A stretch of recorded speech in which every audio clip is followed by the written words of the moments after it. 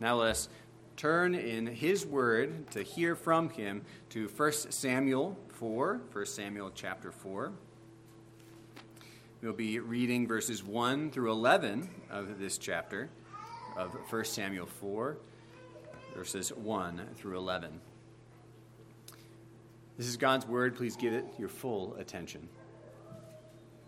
Starting in verse 1. And now the word of Samuel came to all Israel. Now Israel went out to battle against the Philistines. They encamped at Ebenezer, and the Philistines encamped at Aphek. The Philistines drew up in line against Israel, and when the battle spread, Israel was defeated before the Philistines, who killed about 4,000 men on the field of battle. And when the people came to the camp, the elders of Israel said, "Why has the Lord defeated us today before the Philistines? Let us bring the ark of the Lord, the covenant of the Lord, here from Shiloh, that it may come among us and save us from the power of our enemies." So the people sent to Shiloh and brought from there the ark of the covenant of the Lord of hosts, who was enthroned on the cherubim. And the two sons of Eli, Hophni and Phinehas, were there with the ark of the covenant of God. As soon as the ark of the covenant of the Lord came into the camp, all Israel gave a mighty shout, so that the earth resounded. And when the Philistines heard the noise of the shouting, they said, "What does this great shouting in the camp of the Hebrews mean?" And when they learned that the ark of the Lord had come into the camp, the Philistines were afraid, for they said, "A god has come into the camp." And they said, "Woe to us, for nothing like this has happened before. Woe to us! Who can deliver us from the power of these mighty gods? These are the gods who struck the Egyptians with every sort of plague in the wilderness. Take courage and be men, O Philistines, lest you become slaves to the Hebrews, as they have been to you. Be men and fight." So the Philistines fought, and Israel was defeated. And they fled, every man to his home, and there was a very great slaughter. For 30,000 foot soldiers of Israel fell, and the ark of God was captured, and the two sons of Eli, Hophni and Phinehas, died. The grass withers and the flower falls, but the word of the Lord remains forever. You may be seated.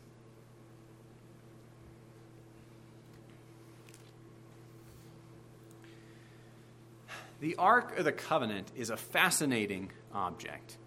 The ornate box was called the Ark of the Covenant because it housed the 10 Commandments, which God gave Israel to be their God king and for Israel to be the covenant people, his kingdom people.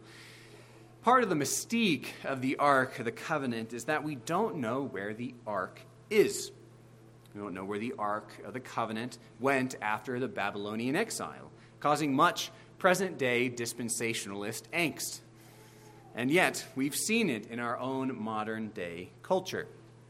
When I was a boy, the Ark of the Covenant was that powerful thing which Indiana Jones used to melt the faces off of Nazis and make their heads explode.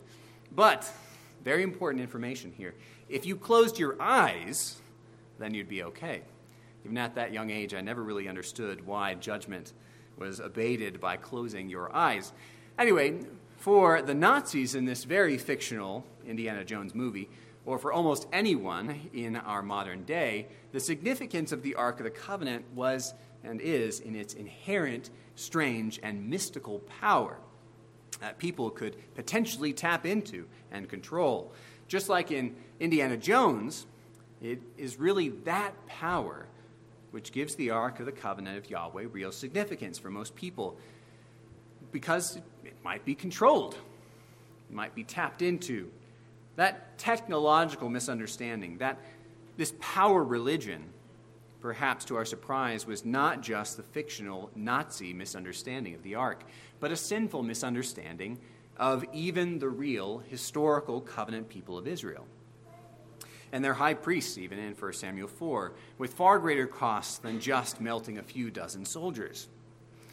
Israel in our passage is a prime example of the religion of power, which is so popular in our culture today as well. Whatever the cost, whatever the strategy, power to control our lives for the sake of our own goals. The religion of power is alive in Christians as well, as an attempt to use, manipulate, harness, or bait God into working for our purposes and our goals alone. And we see this in Israel as they tried to control and manipulate God for their own success, never considering God's laws, nor even asking God's thoughts in this matter. So, to get into our passage, we break from the hitherto microscopic focus in 1 Samuel upon Samuel and his family, and Eli and his family, and turn to the 10,000-foot look at the whole of Israel. Israel, the nation, has a problem on their hands here in our text. A powerful enemy has come to destroy them. The Philistines, a powerful people who had taken residence upon the coast of Israel, in verse 2, had drawn up in line against Israel. And Israel's response is initially encouraging. They brought up a battle line as well. But the biblical comment of this first battle is short and sad. Verse 2, and when the battle spread, Israel was defeated before the Philistines, who killed about 4,000 men.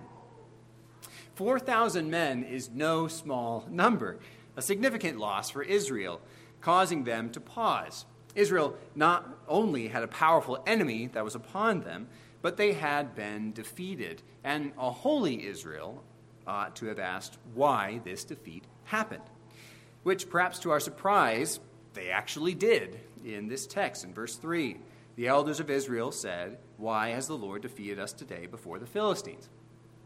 But the second half of verse 3 spells the downfall of Israel, because instead of asking God this question, why they were defeated, and therefore having a chance to repent and win in the next battle by his answer, the question they seemingly asked only to themselves. The elders take matters into their own hands and their own power and say, without asking God, "Let us bring the ark of the covenant of the Lord here from Shiloh, that it may come among us and save us from the power of our enemies." Israel's response to their defeat is an attempt to harness God's power for themselves, so that he might be controlled for their purposes. Israel did not turn to God, so God will use this situation to show just how true Hannah's song in 1 Samuel 2 is, which says, "The adversaries of the Lord shall be broken to pieces," even if Israel is one of those adversaries. "And not by might nor by power shall a man prevail," as we've heard before. And to apply the judgment against Eli, Hophni, and Phinehas, as he promised in 1 Samuel 3. The central question of this passage is asked, in fact, by Israel in verse 3. Why has the Lord defeated us today?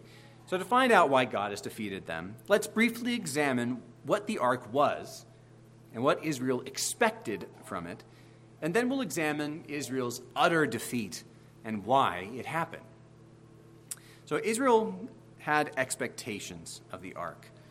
But what was the Ark of the Covenant? The Ark of the Covenant was a box, which signified God's presence. The significance of the Ark of the Covenant is not the ark itself. The word ark sounds cool because it's a Latin word, or a high-sounding Latin cognate, from arca, meaning chest or box. But in Hebrew, it's just a common word, which means chest or box as well. And is even used in 2 Kings to describe a place where you store your money. It's just a chest to store precious things in. So that the significance of the ark wasn't itself necessarily, but what was contained in it and what it signified especially. Otherwise, it was just an ornate box. But what it held was precious. Most importantly, the 2 tablets of stone written by God's own hand, the 10 Commandments, and signifying God's presence. This covenant document, the 10 Commandments, where God promised his presence with his people. The ark was significant in another way. In the past, it was present at some of Israel's greatest victories, in fact. God commanded Joshua to use it in his first campaign against Jericho, where Israel walked into the wall, or rather around the walls as God directed, until they fell down by God's power. And this is key for understanding what's going on in Israel, what they're expecting of the ark, and Joshua used it. What they expected from the ark was a God technology, which they could control for the sake of the power therein. They expected the box of the covenant to be so powerful that it guaranteed success in battle. We see this from Israel's reaction when the ark of God entered into the camp in verse 5. They were so jubilant At their cry, the earth shook for joy. So they think victory is close in their own minds. Looking to Joshua's victory, where the ark was present, Israel somehow attributes this victory to the ark and not to God, and Joshua working through the command of God, and Joshua's obedience, that is. See what Israel says in verse 3. Let us bring the ark of the covenant of the Lord here from Shiloh, that it may come among us and save us, that it may save us. The ark of God was merely a new tactic in battle to Israel. They were hoping to force God's hand in this tactic, much like the pagan nations sacrificed to their gods, trying to manipulate them through food and drink, which they thought they needed to give them power. This time, it was thinking God had left some residual power in this magic box to be tapped into without God knowing or asking. Much like the Nazis in Indiana Jones, the arrogance is quite astounding. Israel was called to annihilate the pagan nations around them, so perhaps they expected they were doing God a favor by blaspheming him as a technology to be controlled for their own power, for a shared end, perhaps. So to summarize, the ark was just a box which symbolized God's presence and his covenant with Israel. And although there had been great victories in the past where the ark was present, Israel had considered the ark a chess pawn, or perhaps a chess queen in their game of war, merely a powerful object that guaranteed success, perhaps would ingratiate God to their service since they were defeating their pagan neighbors. Well, were these expectations met? No, their expectations are utterly wrong, as their second defeat shows the results of power religion in general. The results of power religion. The first result of power religion in Israel is the annihilation of Israel's entire army in a second battle. Instead of Israel using the ark to empower themselves, it actually cursed them and strengthened their enemies. Power religion gives people false confidence, and they are defeated falsely thinking God is on their side. Power religion gives false confidence, as it was given to Israel here. We see this strengthening of their foes in verses 5 through 9, where the Philistines hear the presumptuous shouting of the Israelites when the ark came into the camp. And they say unto themselves in verse 8, Woe to us! Who can deliver us from the power of these mighty gods? These are the gods who struck the Egyptians with every sort of plague in the wilderness. Take courage and be men, O Philistines, lest you become the slaves of the Hebrews, as they have been slaves to you. Be men and fight. The Philistines were distressed by the ark because they feared the power of Yahweh. Ironically, they feared the power of Yahweh far more than Israel. And so the Philistines were not weakened by the ark, but fought harder because they knew it was there. But for Israel, we see them incurring the Lord's displeasure through the worship of power and control. They tried to force God's hand in this, as if he were nothing more than a powerful box or a war horse to be led along by bit and bridle. And Israel had apparently not listened at all to Samuel at all. This is, as we see in verse 1, telling us that he stretched his word to all Israel. They had not listened because they had not listened because they had not only brought the ark into the camp without asking God, but even brought the damned high priests Hophni and Phinehas, the same sons of Eli, cursed to death by God himself in the chapter before. No one was listening to Samuel because no one was repenting. Hophni and Phinehas should be dead. They should be dead by now from Israel's elders actually listening to God. And yet here they are in the camp. And so the result of their presumptuously bringing the ark into the camp was this: they were utterly defeated, as verses 10 through 11 tell us. So the Philistines fought, and Israel was defeated. And they fled every man to his home, and there was a very great slaughter, for 30,000 foot soldiers of Israel fell. And the ark of God was captured, and the two sons of Eli, Hophni and Phinehas, died. To put this in perspective, these two battles killed half as many people as the initial blast of the nuclear bomb over Nagasaki. It was an utterly devastating blow. And Israel, as a military nation, is now dead. They have no military, they have no high priests, and soon they will have no judge, the national leader. This is the closest Israel comes to utter annihilation in their history besides the exile. So that Israel utterly failed. But what seems to them the final nail in the coffin is not the death of their leaders and military, but God forsaking Israel. That is, and here's the second result of this power religion, the ark is taken. It was taken captive by the Philistines, and God's symbol of his presence had gone to a different people.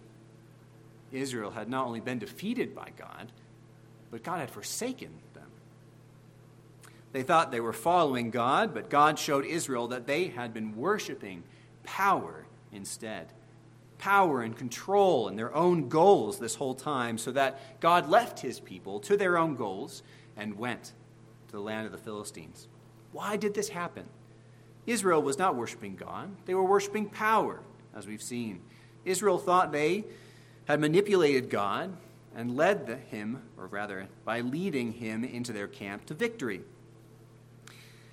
But he was not. Their sin was so great that they were worse than the pagan nations. They had to be punished by God because they are attempting to control him, attempting to manipulate God. And that is a cause for God's displeasure. And he will cause us defeat if we are trying to use him for mere power. He will show us true power and cause us to repent.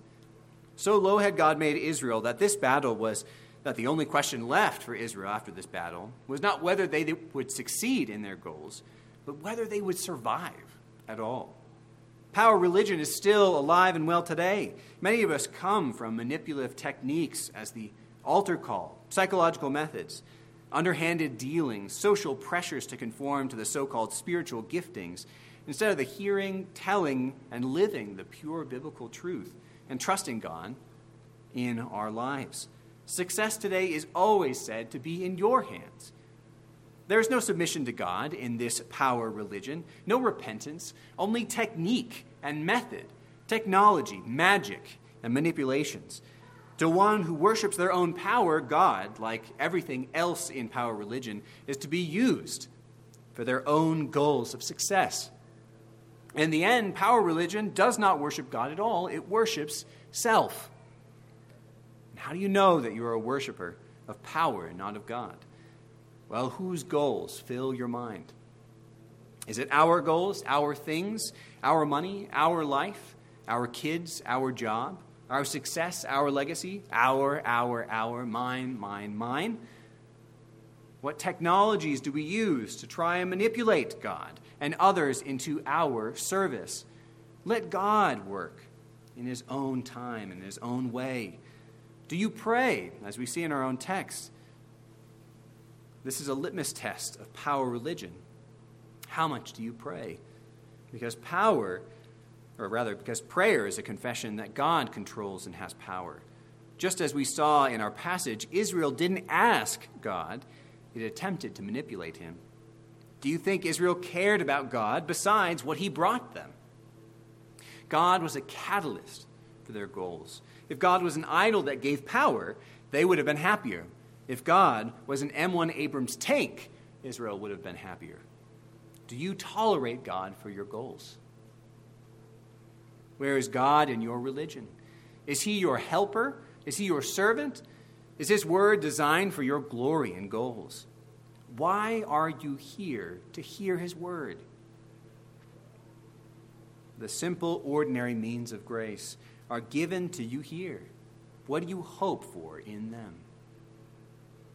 For Israel, he seemingly dashed all their hopes and plunges them into deep darkness as the lamp of God goes out for Israel, it seems, and enters into the powerful enemy's land, the Philistines. Israel is too weak to even attempt a rescue mission at this time, and God uses this opportunity for blessing amazingly. As the ark descends into captivity, where God proves he is powerful and he is in control. The army of Israel, again, is utterly shattered, and their structure of command is dead. Phinehas and Hophni, the high priests of Israel, are dead, and the leader of Israel, Eli, the judge, will also be dead very soon, as we see in the following section. Nothing in Israel lies between the Philistines overtaking Israel utterly.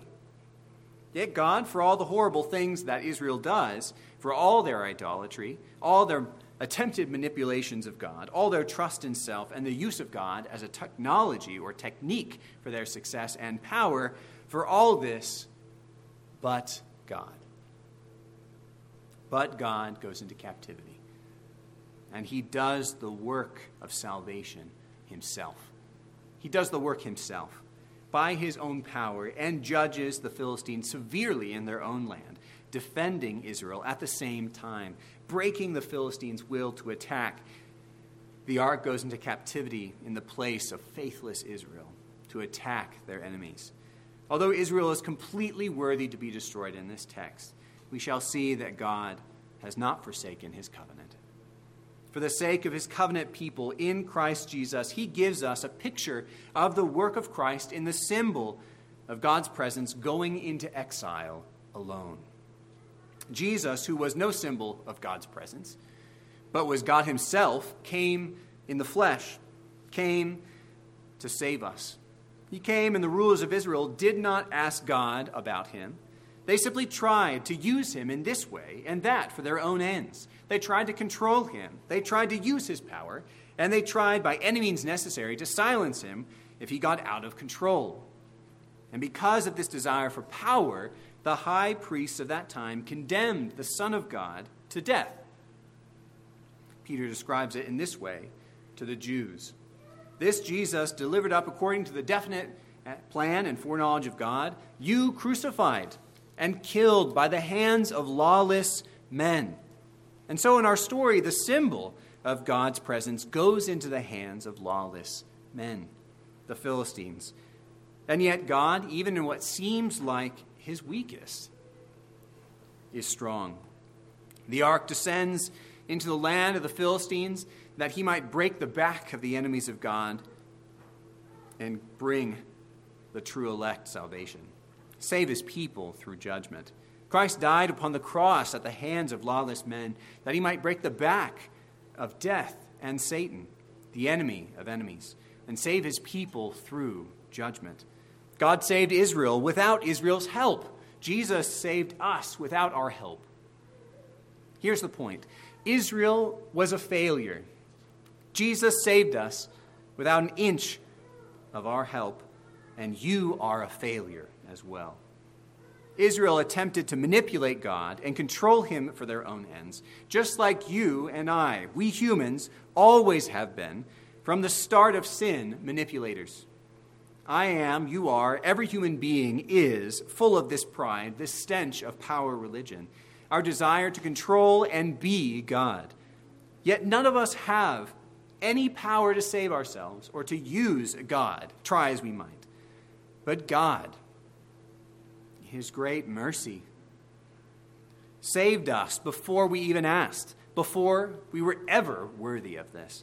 Just like the ark, Christ was left for dead and indeed died, all for those who would never have loved him except for his work, which changes their heart in his death and resurrection. You and I have broken every commandment that is in the Ark of the Covenant. It's not about our power. It's not about our goals. It's about the power of God and his goals, which were far better than ours. Eternal salvation, eternal bliss. For what is the gospel? Is it your power? No, says Paul in Romans. It is the power of God for salvation.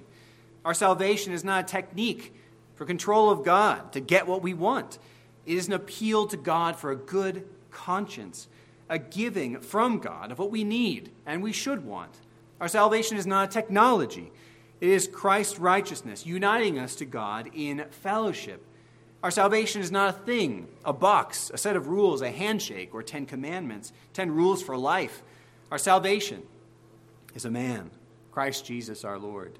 Christianity is not a self-help religion, but faith in God's accomplished work in Christ.